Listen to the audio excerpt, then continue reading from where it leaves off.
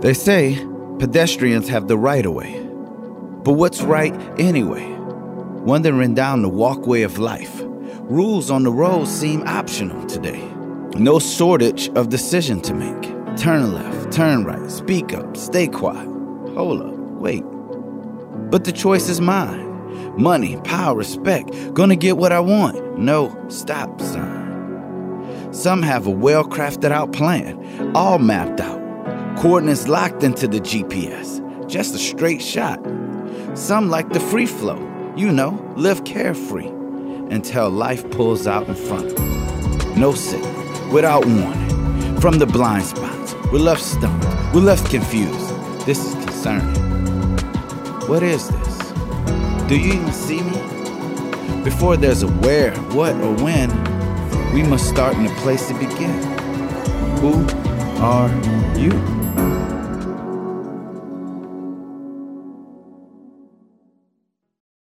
The story is told in Holland in the early days of World War II that a group of Christians were uncertain of how to respond to Nazi Germany invading their country. Some advocated joining with the Germans. Others said the Germans were to be resisted at all costs. And yet others said that this would just be something that should be waited out. So uncertain of what to do, a group of believers sought the wisdom of an old missionary by the name of Heydrich Kramer. And they went to Kramer and said, "What do we do?" And as the story goes, Kramer told them, "I'm not going to tell you what to do, but instead, I'm going to tell you who you are, and then you'll know what to do." And with that, he took his Bible, opened it up to 1 Peter, and he began to read. Now, we're in a very different situation than those Christians in Holland so many generations ago, but we too are wondering that same question: what should we do? Because we're faced with all sorts of uncertainty these days. We're in the midst of a global pandemic, and the virus is for real, but so are the economic consequences of the shutdowns that we've endured, let alone the mental health toll that this takes on people.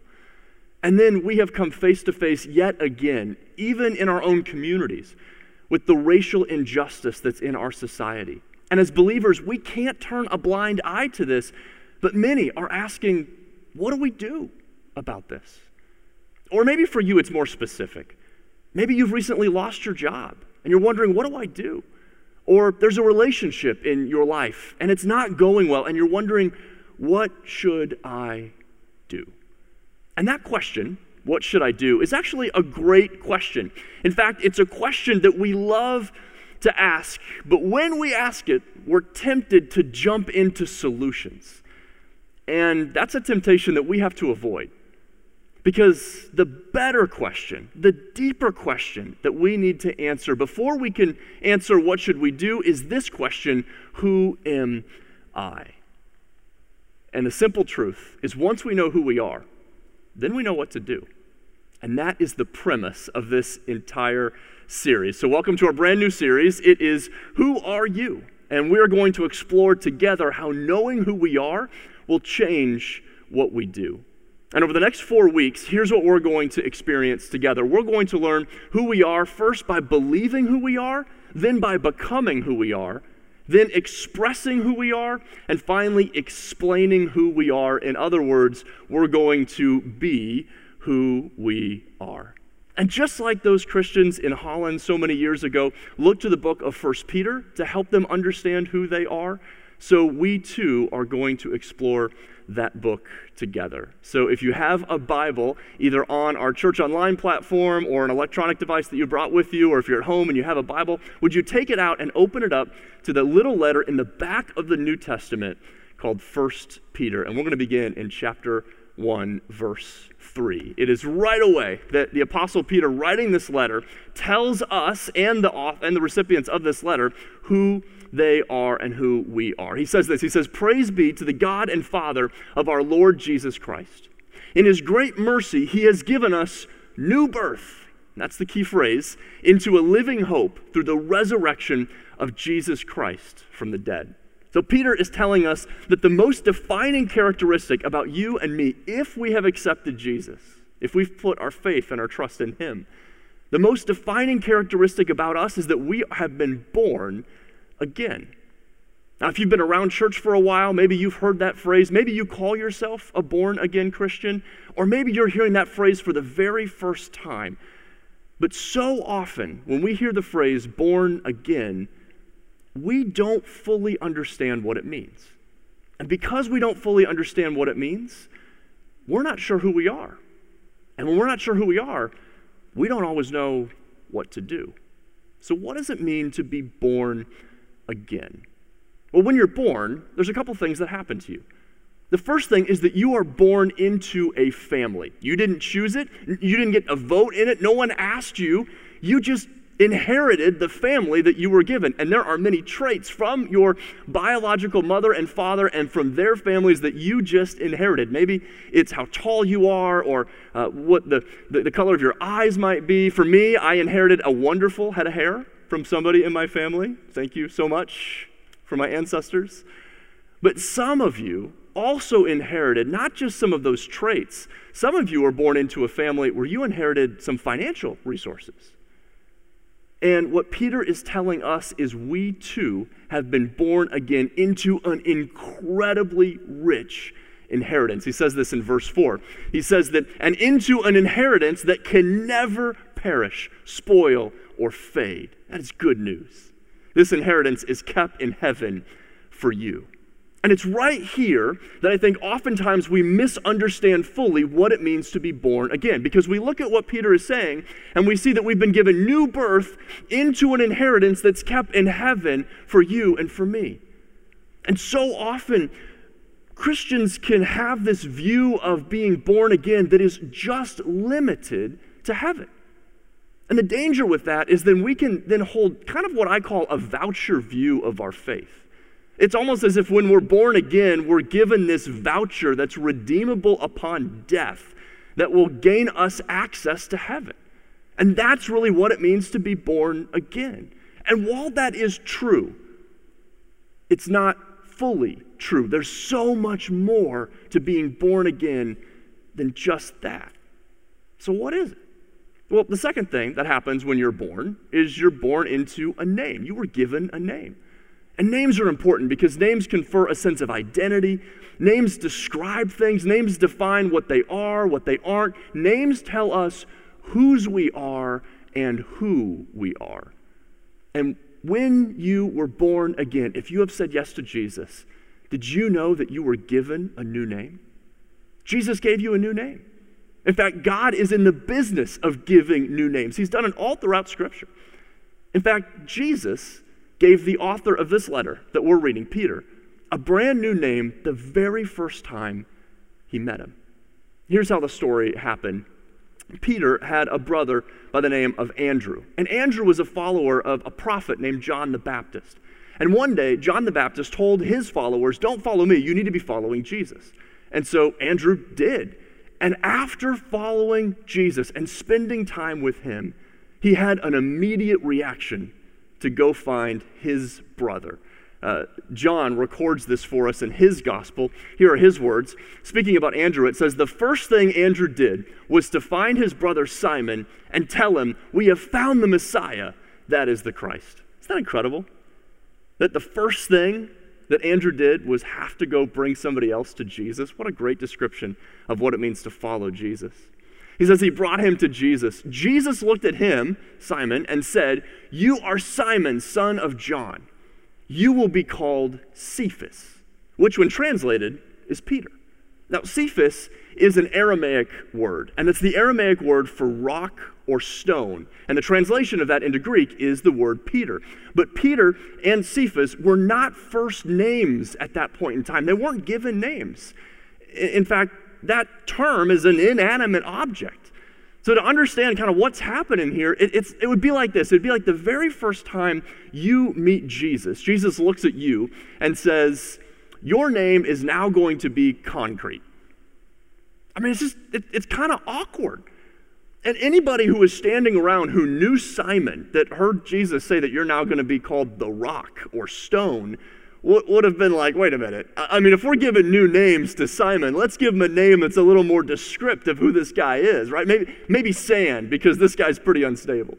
Or maybe hot air, because he can't ever quite seem to say the right things. But when Jesus gives you a new name, it sticks. And it did for Peter.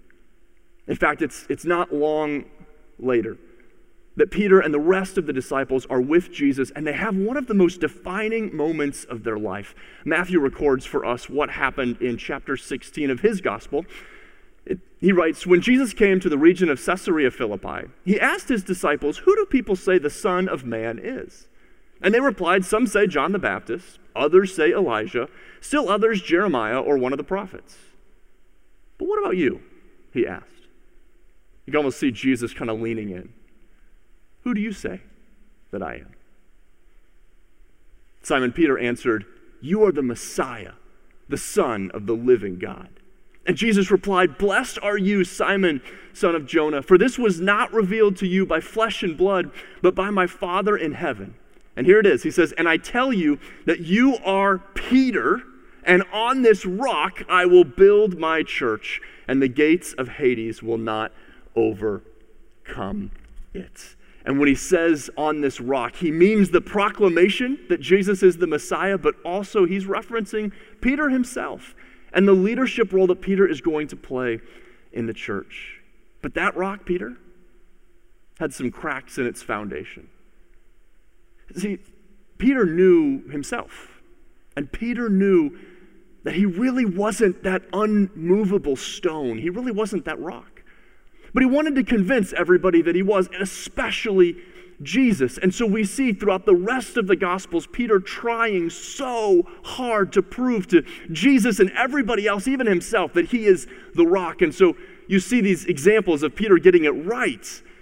And then you see examples of Peter getting it wrong. And he gets it right again, and then he gets it way wrong. And one of the best examples of that is what happened on the night that Jesus was betrayed. He was having dinner with his followers. Peter was there. The rest of the disciples were there. And Jesus told them, he said, "You're all going to desert me." And Peter, trying to prove that he's going to be the rock, says to Jesus, no, may it never be. That's not going to be. I'm ready to die with you, Jesus. And Jesus, just filled with compassion, looks at Peter and says, "Peter, you're going to deny me tonight." And sure enough, just a few hours later, Jesus is arrested by an angry mob. The disciples' world is just turned upside down, inside out. Uncertainty abounds, and in the midst of that, Peter publicly denies even knowing Jesus. Multiple times. And to multiple people. And we hear that story, we read that in the Gospels, and we can be tempted to think, Peter, why could you do that? How does that happen? I mean, you walked on water with Jesus. You heard him teach. You were there for the Sermon on the Mount, Peter. Peter, you saw him do miracles. You watched him raise the dead. How could you deny him? And the reason that Peter denied Jesus is because he did not fully understand yet what it meant to be born again. Just like you and I struggle to understand what it means to be born again. So what does it mean for us to be born again? Well, to help us illustrate this, I want to do a little drawing with you. So find a sheet of paper and take it out. And the first thing I'll have you do is put a horizontal line just right across the sheet of paper. And then over here on the right-hand side, I want you to write God. And so God is over here in all of his holiness, in all of his goodness, in all of his glory. And then on the other side of this line, I want you to draw yourself. And the reason that I'm having you draw you over here is because you and I have been separated from God. And we've been separated from God because of this thing in our life called sin. All of us have it. And sin is something that we can often misunderstand. Sin basically is stepping outside of God's plan and what God has called us to do. But sin is not just breaking some rules. Sin is a rebellion against God. Because, see, God has our best in mind. God wants us to live a full and abundant life. And so he's told us how to live our lives. And when we choose to step outside of that, essentially what we're saying to God is, God, we know better how to live our life. God, I know better how to live my life than you know. And so I'm going to follow my ways and trust me and not trust you. And in that regard, sin is very offensive to God. But it's also a problem for us because God is life. And by definition, anything outside of life is death. And that's what happens with sin. Sin brings death. In fact, maybe you've heard this phrase before. It comes from Romans 6:23. For the wages of sin is death. That just means the consequences of sin is death. But you already know this. I mean, you and I experience this all the time. If you're a parent and your child lies to you and you catch that child in a lie, something dies. Not the kid. What dies is a little bit of trust between you and your child. Or if you've ever cheated somebody or cheated at something and you got away with it, nobody knows that you did it, but you know, a little bit of your own self-respect dies because sin causes things to die. And if we end our time here on earth in sin, separated from God, we'll remain that way for eternity. But here's the good news. Not only is God life, God is also love. And that's why there's the rest of the passage from that verse. It's that the wages of sin is death, but the gift of God is eternal life, which is good news, through Jesus Christ our Lord. And so what God did is in love, he came in the person of Jesus. And he went to the cross to take on the punishment for our sins. He took the wages upon himself and paid it himself with his own blood. Jesus came and he lived the perfect human life. He lived the life you and I could not live, and he died the death that you and I should have died. And in so doing, he gives to us this exchange. And the exchange is that we give him control over our life. We're not going to trust ourselves anymore. We're just going to trust in him. And he takes our death and gives to us new life. And we choose to follow him and no longer ourselves. And when that happens, in that moment, you are born again. And that's a term, or a term that we would use in theology, is at this moment you have been justified by faith, that you have experienced justification. That's a legal term. It just means that God now looks at you as if you have never sinned. And when you have been justified, you are now reconciled to God. That means you're part of his family, and you get in on the family inheritance that Peter was talking about. And we experience that in a moment we call glorification. And glorification, we haven't experienced yet. But when we leave this earth, either through Christ coming back or us dying and being with Jesus, it's in that moment we come into the fullness of God's glory. And that is something that you and I have to look forward to. That there is coming a day when we'll be in glory with God, experiencing his full presence. No more sin, no more death, no more virus, and we just get to experience all that God originally intended for us. It is going to be incredible. And we long for that day. But the question is, what happens in between when we've said yes to Jesus and we go to be with God in glory? And the author of Hebrews tells us what happens in this in-between time. In Hebrews 10:14, where the author writes, "For by one sacrifice he," that's meaning Jesus, "has made perfect forever." That's justification. You have been made perfect and declared perfect forever because of Jesus. Have been made perfect forever those who are, look at this phrase, being made holy. So this in-between time is a time that we would say theologically is a time of sanctification. That we're being made holy, and it is right here. It's right here in the sanctification process that often you and I misunderstand what it means to be born again. Because it's right here we're tempted to take back control. It's right here that you and I are tempted to try to do it on our own. We look at this and we think, okay, God's here in his glory, and he went to the cross for me, and he justified me, and so he gains me access to glory. Now it's my job to try to live up to that or prove to God that I was worth it by being so good. And we can't do it. I think that's what Peter's problem was. He tried so hard to impress Jesus, and he just kept falling short. And there are some of you who are right on the edge of just giving up faith because you feel like you're just exhausted in the midst of this season. It feels like you're never getting better. You're never getting there. In fact, some of you may have already given up faith. And you're listening to this message trying to figure out if there's a way back for you. Or some of you look at the life of believers and you don't see them living any different, and they don't seem to have the hope that we often speak about, and you wonder what's going on, and it's because right here they have misunderstood what it means to be born again. And see, Peter eventually figured it out.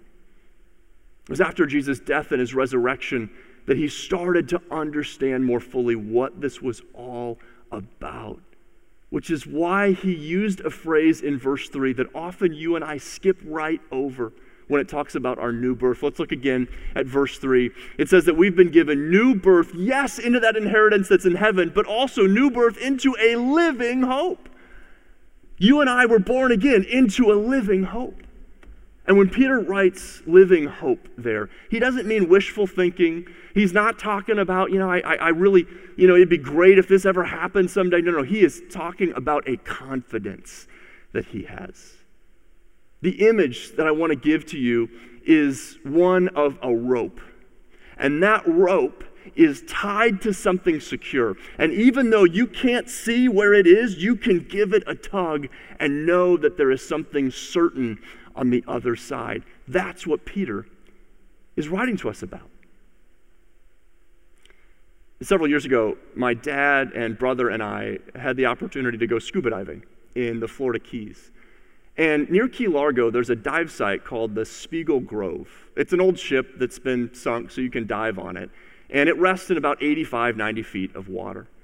And the day we dove on the Spiegel Grove, there was a really bad current. This dive site's known for notorious currents. And so the only way to get down from the boat at the surface down to the wreck and to enjoy the dive was to use something called a mooring line. Now, a mooring line is a big piece of rope that is anchored into the bottom of the sea, and then it goes up to the surface where boats can tie onto it, and you can use that rope to get yourself down to the dive site. Most dive sites have them out in the ocean, and normally a mooring line looks something like this. This is a photo I took a couple of years ago, very different dive site, very different location. But you can see that from the mooring line, it goes all the way down to the site, and you can kind of tell where you're going.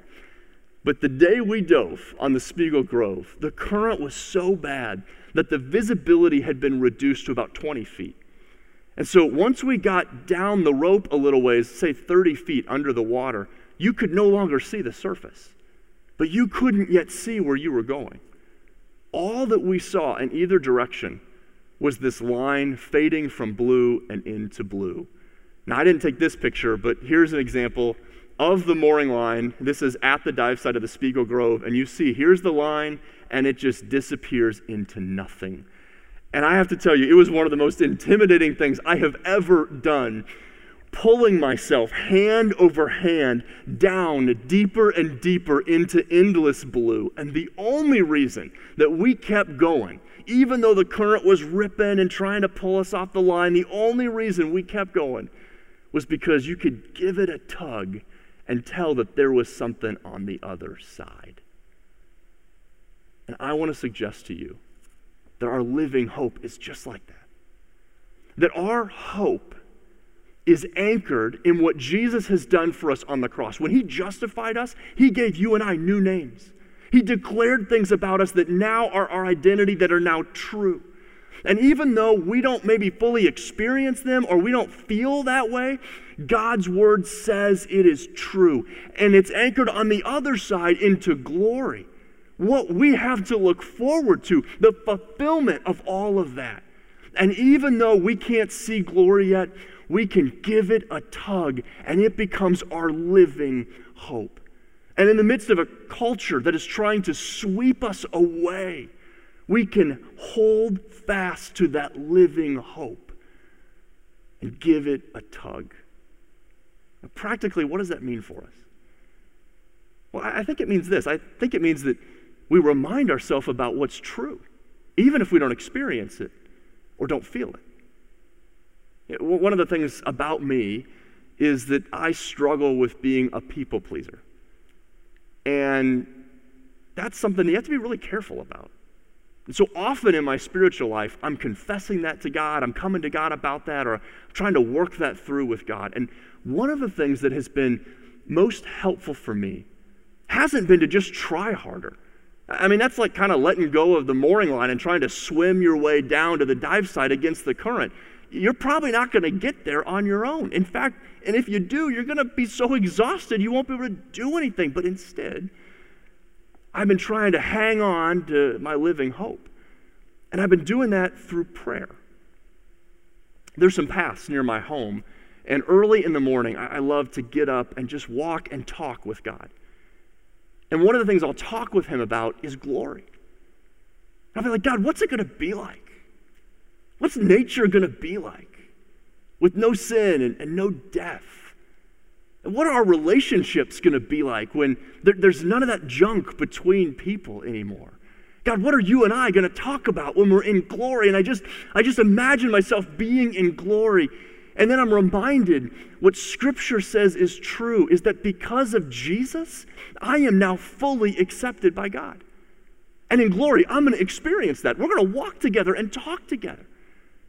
And I'm not there yet, but that is going to be true. And if the God of the universe wants to spend time with me and has accepted me, then it really doesn't matter what other people say about me. And so that means that I can hang on to that living hope and give glory a tug and bring a little bit of glory into the here and now. And it changes me. I respond differently to those text messages I get, or I show up differently to a meeting, or that phone call goes in a different way because I've reminded myself of what is true, even if I don't feel it to be true. And I think Peter did the same thing. In fact, I'm convinced that Peter did the same thing. Because when we get to the book of Acts, that's the story of the early church that happens after the Gospels, we see a different Peter. We see a Peter that has been holding fast to his living hope. In fact, there's this amazing story in Acts 12. Peter has recently been thrown into prison because there's a man by the name of King Herod that's trying to score political points by having Christians arrested and killed, and Peter is like the prize. And so he throws him in prison, and Acts 12 picks up the story here. It says this. It says, the night before Herod was to bring him to trial, Peter was sleeping between two soldiers, bound with two chains, and sentries stood guard at the entrances. Suddenly, an angel of the Lord appeared, and a light shone in his cell. He struck Peter on the side and woke him up. Quick, get up, he said. And the chains fell off Peter's wrist. What I love about this passage is the detail that Luke, the author, gives to us. Now, I don't know about you, but I don't sleep well at night, not soundly at least. And when my 7-year-old daughter walks in our bedroom, I wake up like this. And I have to believe that if an angel of the Lord showed up in my bedroom, I would be up.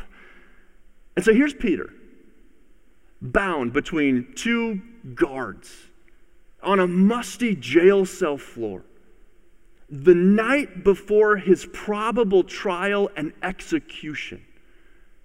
And the dude is sleeping so soundly that Luke tells us that the angel has to strike him on the side to get his attention, to get him to wake up. Why?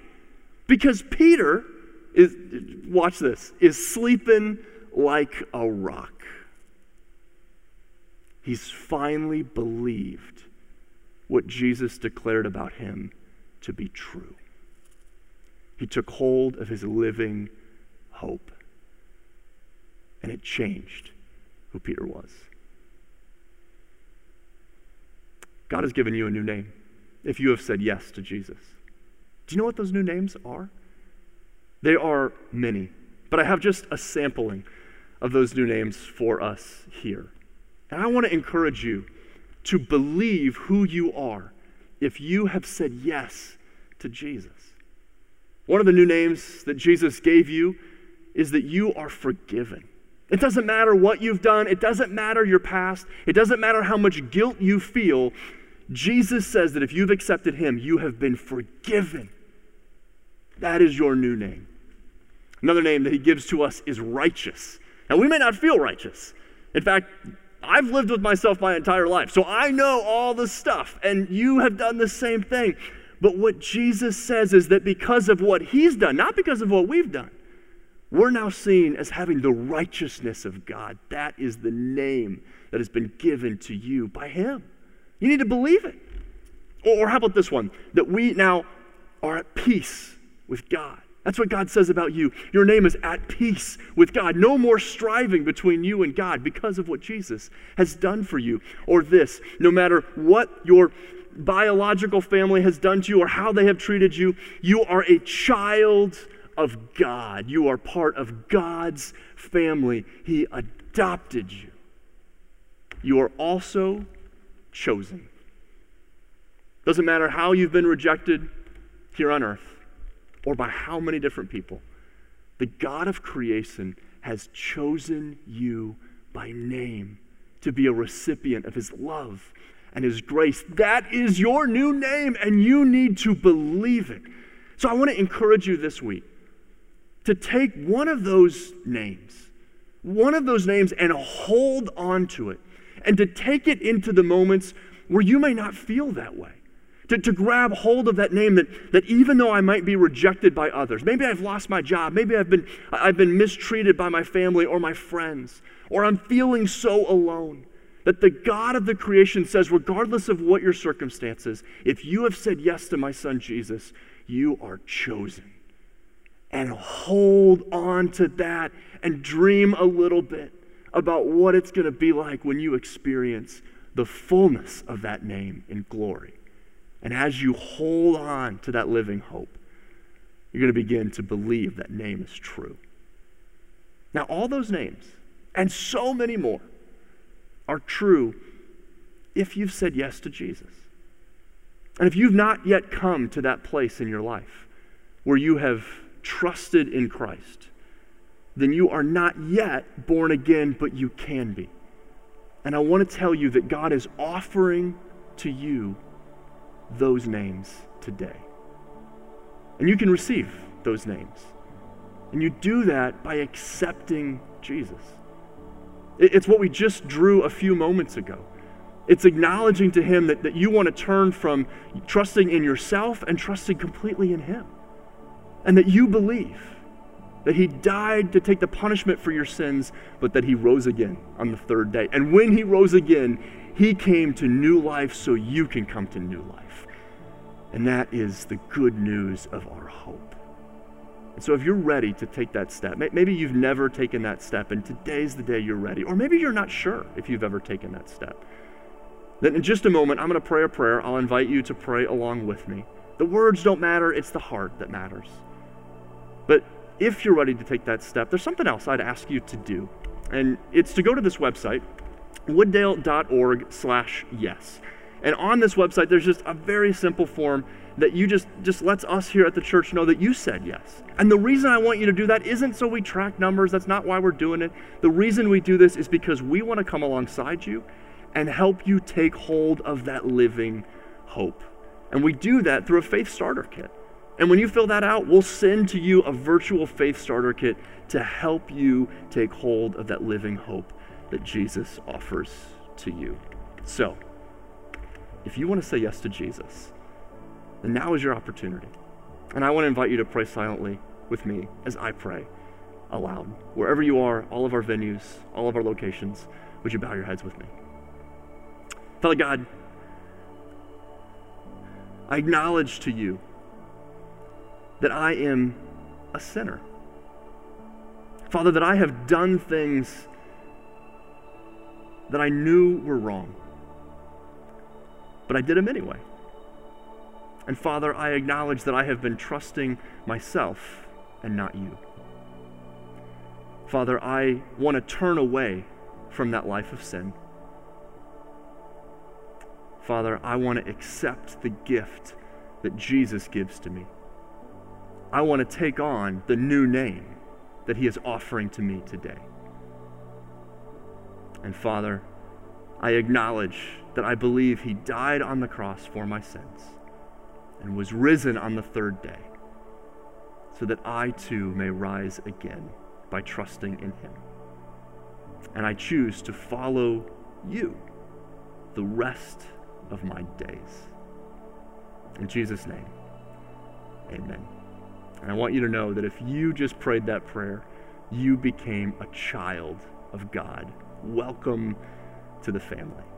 Now, as you take hold of that living hope, whether you prayed that prayer just right now or you prayed that prayer years and years ago, as you go throughout this week and you try to hold fast to that living hope, you're going to have a question. And that question is, what happens when I believe who I am, but I'm not yet becoming it? And Peter answers that question. And we're going to take a look at his answer next week. We'll see you then.